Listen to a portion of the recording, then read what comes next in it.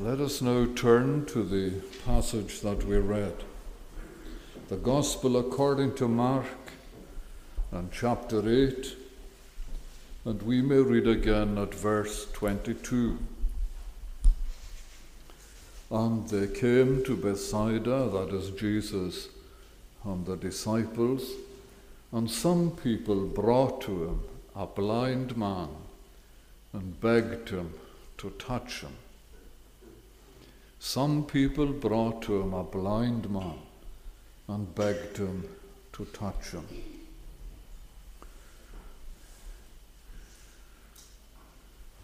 From your Bible reading, you may remember that there is an incident recorded for us in Matthew's Gospel when an imprisoned John the Baptist sent his disciples to Jesus with a question. And the question was, "Are you the one who is to come, or shall we look for another?" Leaving aside what may have given rise to the question, do you remember the response of Jesus? Jesus answered them, "Go and tell John what you hear and see. The blind receive their sight, the lame walk, lepers are cleansed and the deaf hear, the dead are raised up and the poor have good news preached to them. Blessed is the one who is not offended by me." Did you note the very first mark that Jesus gave to substantiate his claim and prove his identity? The blind receive their sight. In our reading this evening, Jesus remonstrates with his disciples about their need to sharpen their own vision. Having eyes, do you not see? They were a group of people who were repeatedly exposed to the teaching of Jesus, but they were slow to put it into practice. And I think it's probably a reflection on ourselves, how often we too require to be taught the same lesson for us to learn it. We need to have more clarity of spiritual vision. And to reinforce his teaching, the Lord opens the eyes of those who were blind. There are several instances highlighted during the ministry of Christ. In our text this evening, Mark records for us how one blind man received his sight at Bethsaida. This miracle, which is only recorded by the Gospel writer Mark, has several very peculiar features.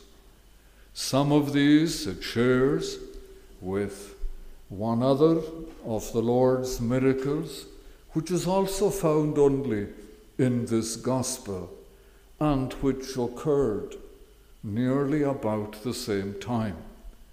The miracle of healing the deaf and dumb man, recorded in chapter 7 of this Gospel. Both of them have some points in common. Our Lord takes the person apart, works his miracle in privacy, and in both there is an abundant use of the same singular means, our Lord's touch on the saliva on his finger, and in both there is the urgent injunction of entire secrecy laid upon the recipient of the benefit.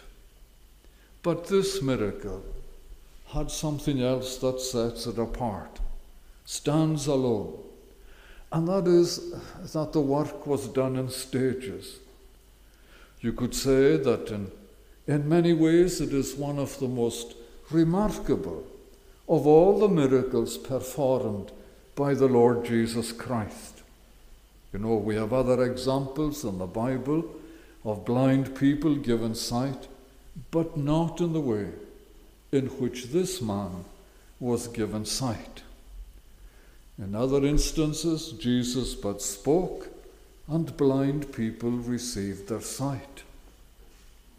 Apparently, two very famous London preachers were gripped by this incident, recorded for us by the Gospel writer Mark.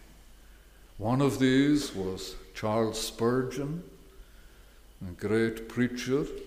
Apparently, he preached on the passage 3 times. July 22, 1866, 10 years later, June 1876, and then again in September 21, 1879. 3 different sermons given readers because his sermons were published all over the world, encouraging insights into the Lord Jesus and how he deals with people. The other London preacher, who was also famous, is much nearer our own time, Dr. Martin Lloyd-Jones. And you find him preaching from this passage in a series of sermons entitled Spiritual Depression. I was once privileged to hear Dr. Martin Lloyd-Jones in the flesh. As a teenager, he was preaching in Kenner Street Free Church in the mid-1960s. I have to say I was absolutely riveted by his preaching style and mannerisms in the pulpit. He was, I suppose you could say, an electrifying preacher. And if my memory serves me right, he preached from Psalm 107.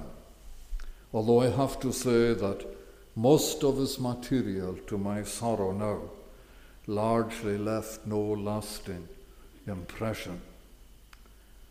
But it was a privilege to hear him because I had heard so much about the man. My late father used to hear him during the Second World War, before his regiment was sent across to Europe, and they used to go and hear Lloyd-Jones regularly in London. So much so that when we were on our honeymoon, and it was in London, almost 50 years ago, we went to Lloyd-Jones's church, but of course he was no longer there. But I just wanted to see the church. I had heard so much about the circular balconies there and how they were full when Lloyd-Jones preached. Well, from reading the gospel narratives, you discover that Jesus touched upon people's lives in different ways. He was not restricted, to one particular way of helping people. He could heal with a touch, but he could also heal with a word. He could heal without a word. He could heal by his mere will. A glance was as efficacious as a touch. This miracle, then, that I wish to look at in a little more depth this evening, as I already stated, has some unique features about it, but especially this, that instead of there being an instant cure in the life of this man, it was a case of progressive recovery. Maybe the very blindness of the man lent itself to such an approach, to go from midnight blackness to the full light of day in a moment, I suppose would be very painful. A progressive flooding of light along the optic nerves to the brain perhaps might seem more suitable.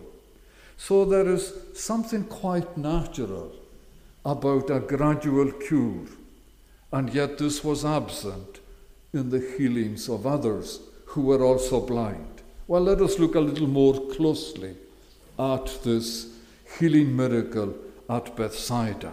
First, the expectations of a nameless group. Second, the expectancy of the blind man. And thirdly, the exceeding of his expectation. First, the expectations of a nameless group. When a person's life has been touched by Jesus, often they wish to share that experience with others. It's as if there were an inner compulsion to share the experience of divine intervention in their lives. When Jesus comes into a life, he doesn't come so that you bottle it up and keep it all to yourself. There is this inner compulsion to share what Jesus has done. And in our text this evening, we are told of a group of unnamed people who brought a blind friend to see Jesus and pleaded with Jesus to touch their blind friend.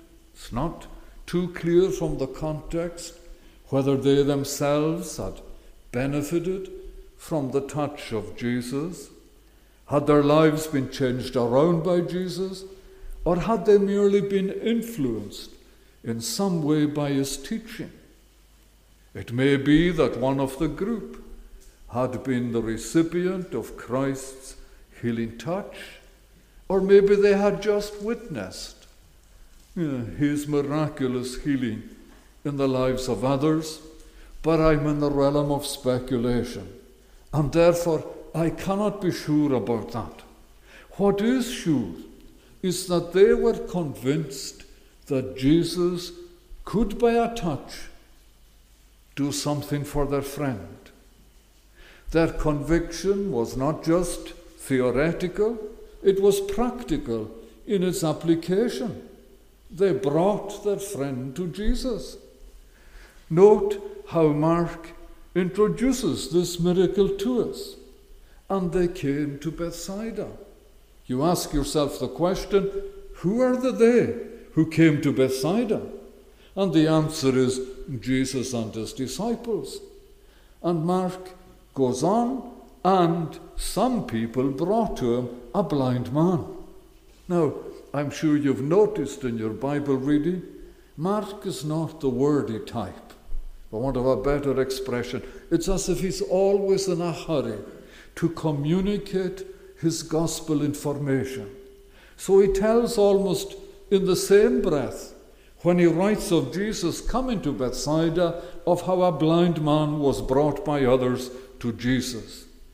Obviously, this nameless group were very earnest, and I think probably very insistent in their appeal to Jesus. They had decided for themselves how Jesus should deal with their blind friend. How often, in our ignorance, we are inclined to dictate to God how he should act, as if the all-knowing God was incapable of deciding for himself.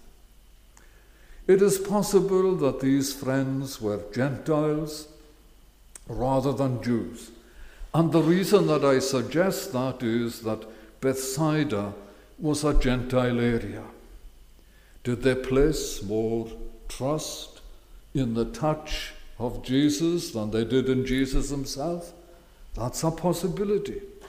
It was certainly true of the woman who had suffered from constant hemorrhaging for 12 years. You may remember how she was in the crowd that thronged around Jesus, and we are privileged to be given her inner thought process. Mark records for us, for she said, if I touch even his garments, I will be made well. Luke in his gospel tells us that Jesus asked, who was it that touched me? A question the disciples thought futile and even foolish, since the crowd was all around Jesus. But Jesus had good reason to ask. Someone touched me, he says, for I perceive that power has gone out from me. However, in that example of healing, Jesus left the woman in no doubt that her healing was as a consequence of her faith and not her touch. And he said to her, Daughter, your faith has made you well. Go in peace and be healed of your disease. Whether the nameless friends of this blind man were of a similar mind, I cannot say with certainty, although I would be prepared to accept that they may have been. These friends at least believed that Jesus could heal their friend, and in that assumption they were correct. They were even sure they knew how Jesus would and should deal with their friend. And there is always the danger that we think the grace of Jesus should operate in a certain way. And perhaps we base that on our own experience. It reminds me of the first time I attended a Friday morning of communion services. Would have been in August 1968, Stornoway Communion Services. As some of you know then, and for many years after and before, the Friday morning of communion services took the form of a fellowship meeting. A verse of scripture would be given out by a male communicant member. The senior guest minister would seek to place the verse in its context and give a brief exposition of the text. Then men from various congregations were called to speak. As a relatively new convert at that service, when I heard a speaker refer to their experience in a way to which I could personally relate, I considered that I belonged to those who were the Lord's people. I felt uplifted. But then I would hear a speaker speak to the question, to whom I could not relate at all, and I would descend into the depths. I felt despondent. It was a strange kind of seesaw experience. And if I remember rightly, I think 2 men from Shawbost spoke to the question that day, and they were both Murdo MacLeods. One was the father of the late Reverend John MacLeod, if I remember rightly, and the other was known locally here, I think, as Murruchaga, unless I'm making a mistake, from South Shawbost. And I knew the first Murdo MacLeod from seeing him as a boy at communions in Stornoway and Lochs, where my parents used to take us. But the other Murdo MacLeod I had never seen till then. I was absolutely fascinated by him. And I got to know him a little better afterwards, but not at that particular time. I didn't appreciate then the countless different ways in which people are brought to faith in Christ. For you see, it's not our experience that is the norm for others, but our belief in that faith rests on Christ alone for salvation. The experience of the touch varies, but God's grace is the same. The nameless friends correctly expected Jesus to heal their blind friend, but they were wrong in their expectations of the method of healing. So that's my first point, the expectations of a nameless group. Secondly, the expectancy of the blind man. A blind man, extremely vulnerable, so dependent on the care and the ministry of others, and especially in those days. You know, when you read the story, I was going to say you get the impression, but maybe you don't. I get the impression that he didn't expect much to happen. Now, that could be true for several reasons. Maybe he had been brought to a healer before, only to have his hopes and expectation dashed. Or it could be that he suffered from a measure of disillusion, having been blind for such a period of time. What hope could there be? He would just have to live with his disability. Whatever the reason, there is no indication that he himself pleads with Jesus for healing.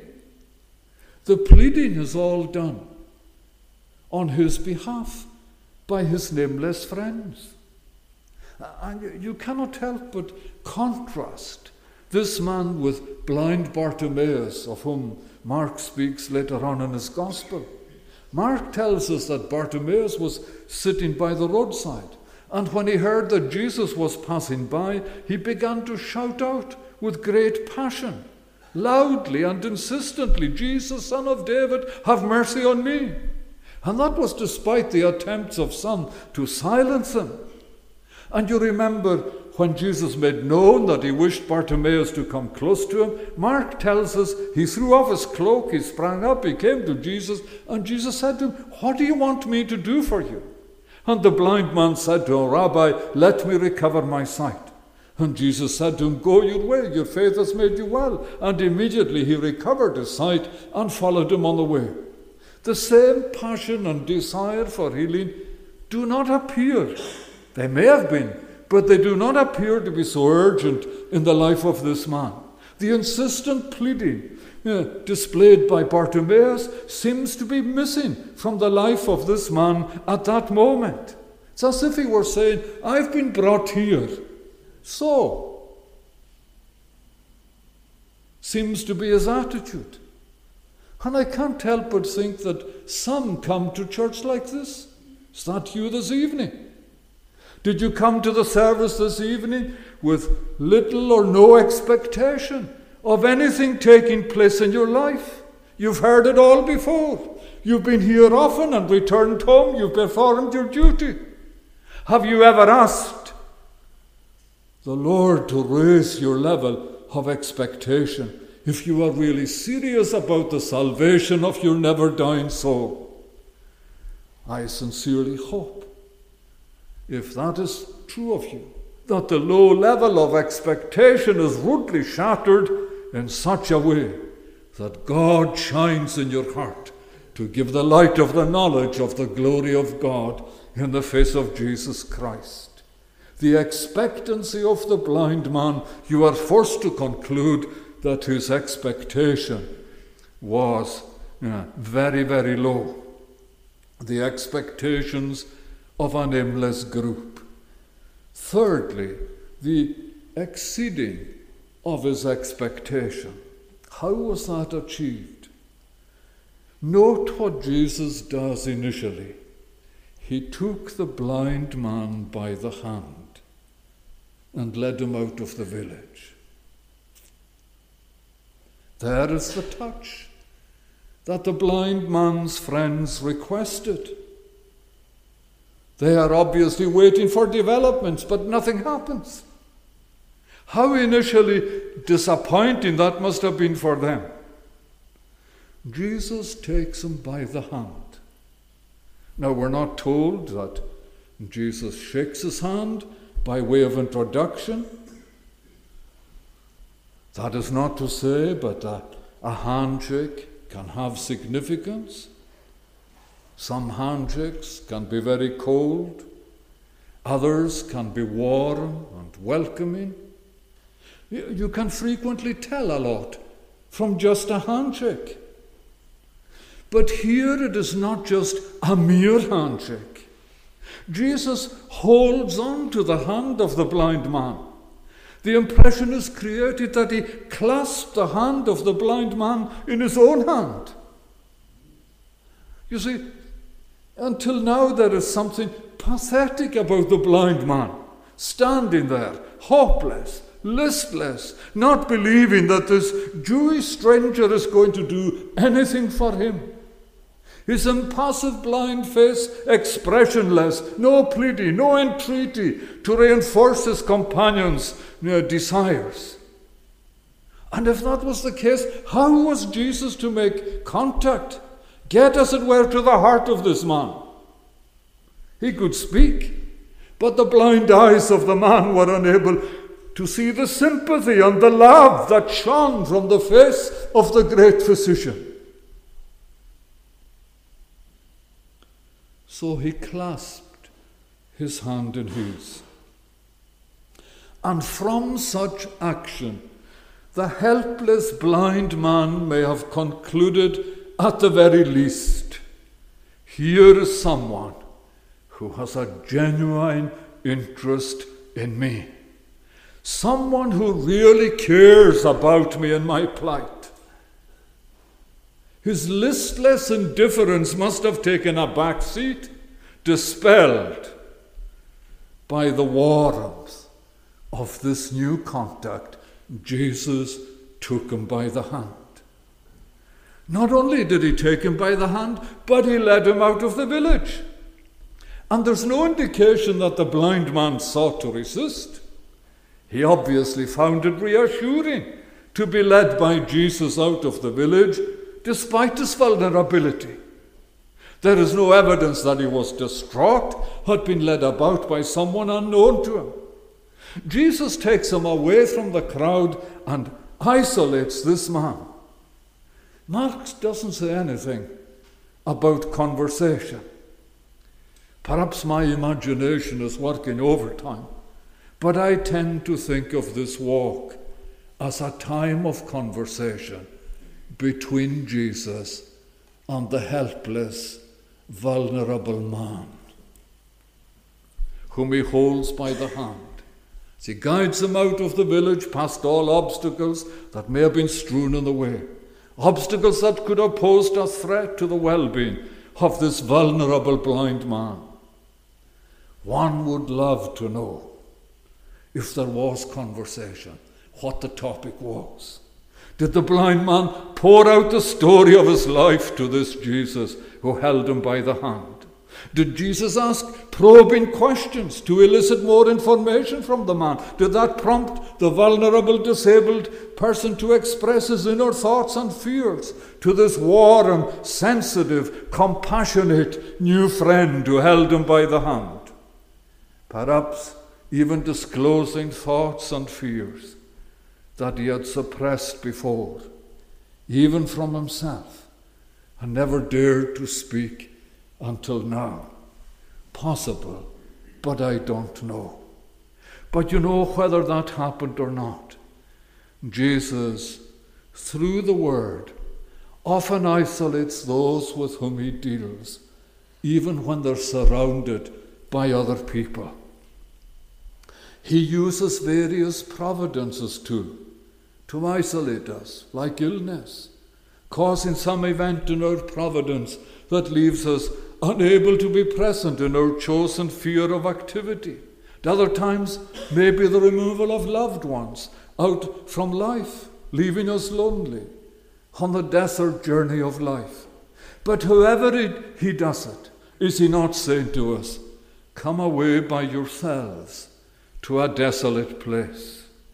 And the reason for isolation is that he speaks tenderly to them, just as he did to Israel of old, as recorded for us in the prophecy of Hosea.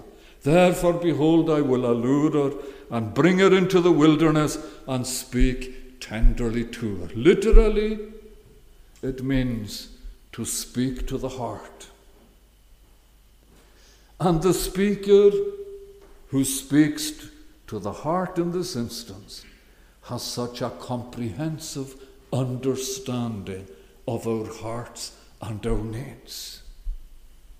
So, if you are present in the service this evening, or watching or listening online, you would not be the first to have felt isolated by the truth as it addresses your hopes and fears, or by some peculiar providence. Many times, people are singled out in the middle of a crowd by the Lord and addressed in a way that leaves them in no doubt that the message is just for them. And yes, There is something about Jesus that makes you want to confide in him. The very loving warmth of his sympathetic heart coming into contact with your deep human need. Perhaps you are present tonight and you can testify to the reality of such a meeting in your own life. For the very first time, you met someone who really understood your needs. Well, in many ways, this blind man should be a figure of envy for us. Not everyone is afforded the privilege of God incarnate, Jesus Christ, leading them by the hand. It's a very touching picture of deep pastoral care and love on the part of the heavenly shepherd. In being led in this way, you must conclude that the expectation and faith of this man was being heightened. But the great physician, having isolated this man, then does something that may appear strange, perhaps even repulsive to some. He spat on the eyes of the blind man and laid his hands on him.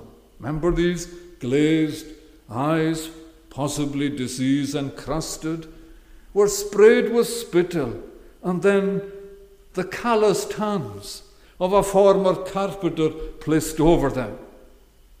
I suppose you could say that these actions would seem more than a little strange to us, were like a ladder to which his budding faith might cling. This was a method of communication where Jesus entered the thought world of this blind man and established significant contact with him. Jesus had his attention. You know, sometimes Jesus uses what may appear to us peculiar methods to grab our attention and hold it.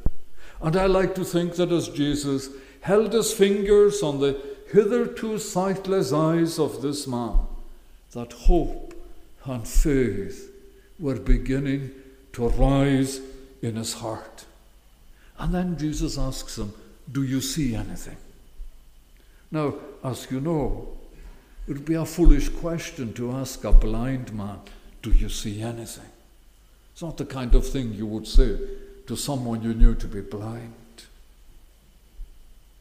But you see, something miraculous had taken place. This man, for the first time in years, I don't know how long he was blind, we're not told. He saw light and color. But you know, that's not his initial response. He looked up and said, "I see people, but they look like trees walking." In other words, his vision was unclear. It's as if he were looking through water and seeing people with blurry movement. They look like trees walking is his answer. Now, I would not wish to make this man's experience the basis for the doctrine of spiritual experience. But what I will say is that coming to Christ is but the beginning of clear spiritual vision. It's just the beginning. I could also say, as I've already said, that most people's experiences are unique to them. Paul, writing to the Ephesians, states that believers are God's workmanship. Literally, it is God's poems, his masterpieces, individual works of art, and the process unique to each one. And for that to happen, we require to submit to the touch of Christ. Not everyone has a sudden Damascus Road kind of experience. For many, the transition from darkness to light is gradual. More and more light filters into their lives, so they see more clearly the way of salvation through faith in Christ. And here Jesus is encouraging the man to trust by demonstrating his own power. He can see, but not clearly. And then we are told Jesus laid his hands on his eyes again, and he opened his eyes. His sight was restored. He saw everything clearly. Remember, Mark received a lot of his information from the disciple Peter. And it seems to me that Peter enthusiastically describes the outcome of the touch of Jesus. He saw everything clearly. Literally, he saw everything clearly from afar. He had 20/20 vision. For those who may have experience of successful cataract surgery, you can understand how that is true literally. When your vision was so clouded by the cataract, and when that cataract is removed, there is perfect sight. It's a whole new world for you. No spectacles required for general vision or for driving, maybe for reading, yes. And for this man, I like to believe that this speaks not just of 20/20 vision being granted to him physically, but new spiritual vision. Could he not say with another who experienced the marvelous restoration of sight, "One thing I do know, that though I was blind, now I see." What a wonderful transformation. From being enclosed in a sightless, dark world, devoid of colour, to being granted the power of sight and to behold the marvels of creation, but much more, to have a new saving relationship with Jesus Christ, the miracle worker who transforms lives so that they reflect his power and his marvelous grace. How little of that is known of self and your Saviour at the outset of our Christian walk. As one writer puts it, Christian progress does not consist in seeing new things, but in seeing old things more clearly. The same Christ, the same cross, only more distinctly and deeply apprehended and more closely incorporated into my very being. We do not grow away from him, but we grow into knowledge of him. If I were to read anything at all into the second touch, it is this. Throughout this life, Paul records we see in a mirror dimly, but in being glorified, the believer will no longer see fragments of Christ, but his full glory revealed before them. Without question, whilst we are journeying through life, we require our spiritual vision to be sharpened. That is what I believe lay behind Paul's prayer for those believers at Ephesus, that the God of our Lord Jesus Christ, the Father of glory, may give you the spirit of wisdom and of revelation in the knowledge of him, having the eyes of your hearts enlightened, that you may know what is the hope to which he has called you, what are the riches of his glorious inheritance in the saints, the exceeding of his expectation. He had new vision. What praise there must have been in the life of one whose initial expectations had appeared so low. His expectations were miraculously exceeded. And so as we draw the service to a close, let me conclude by setting a most appropriate prayer for every one of us before our minds and hearts. A prayer which was included in our second item of praise this evening. Open my eyes, that I may behold wondrous things out of your law.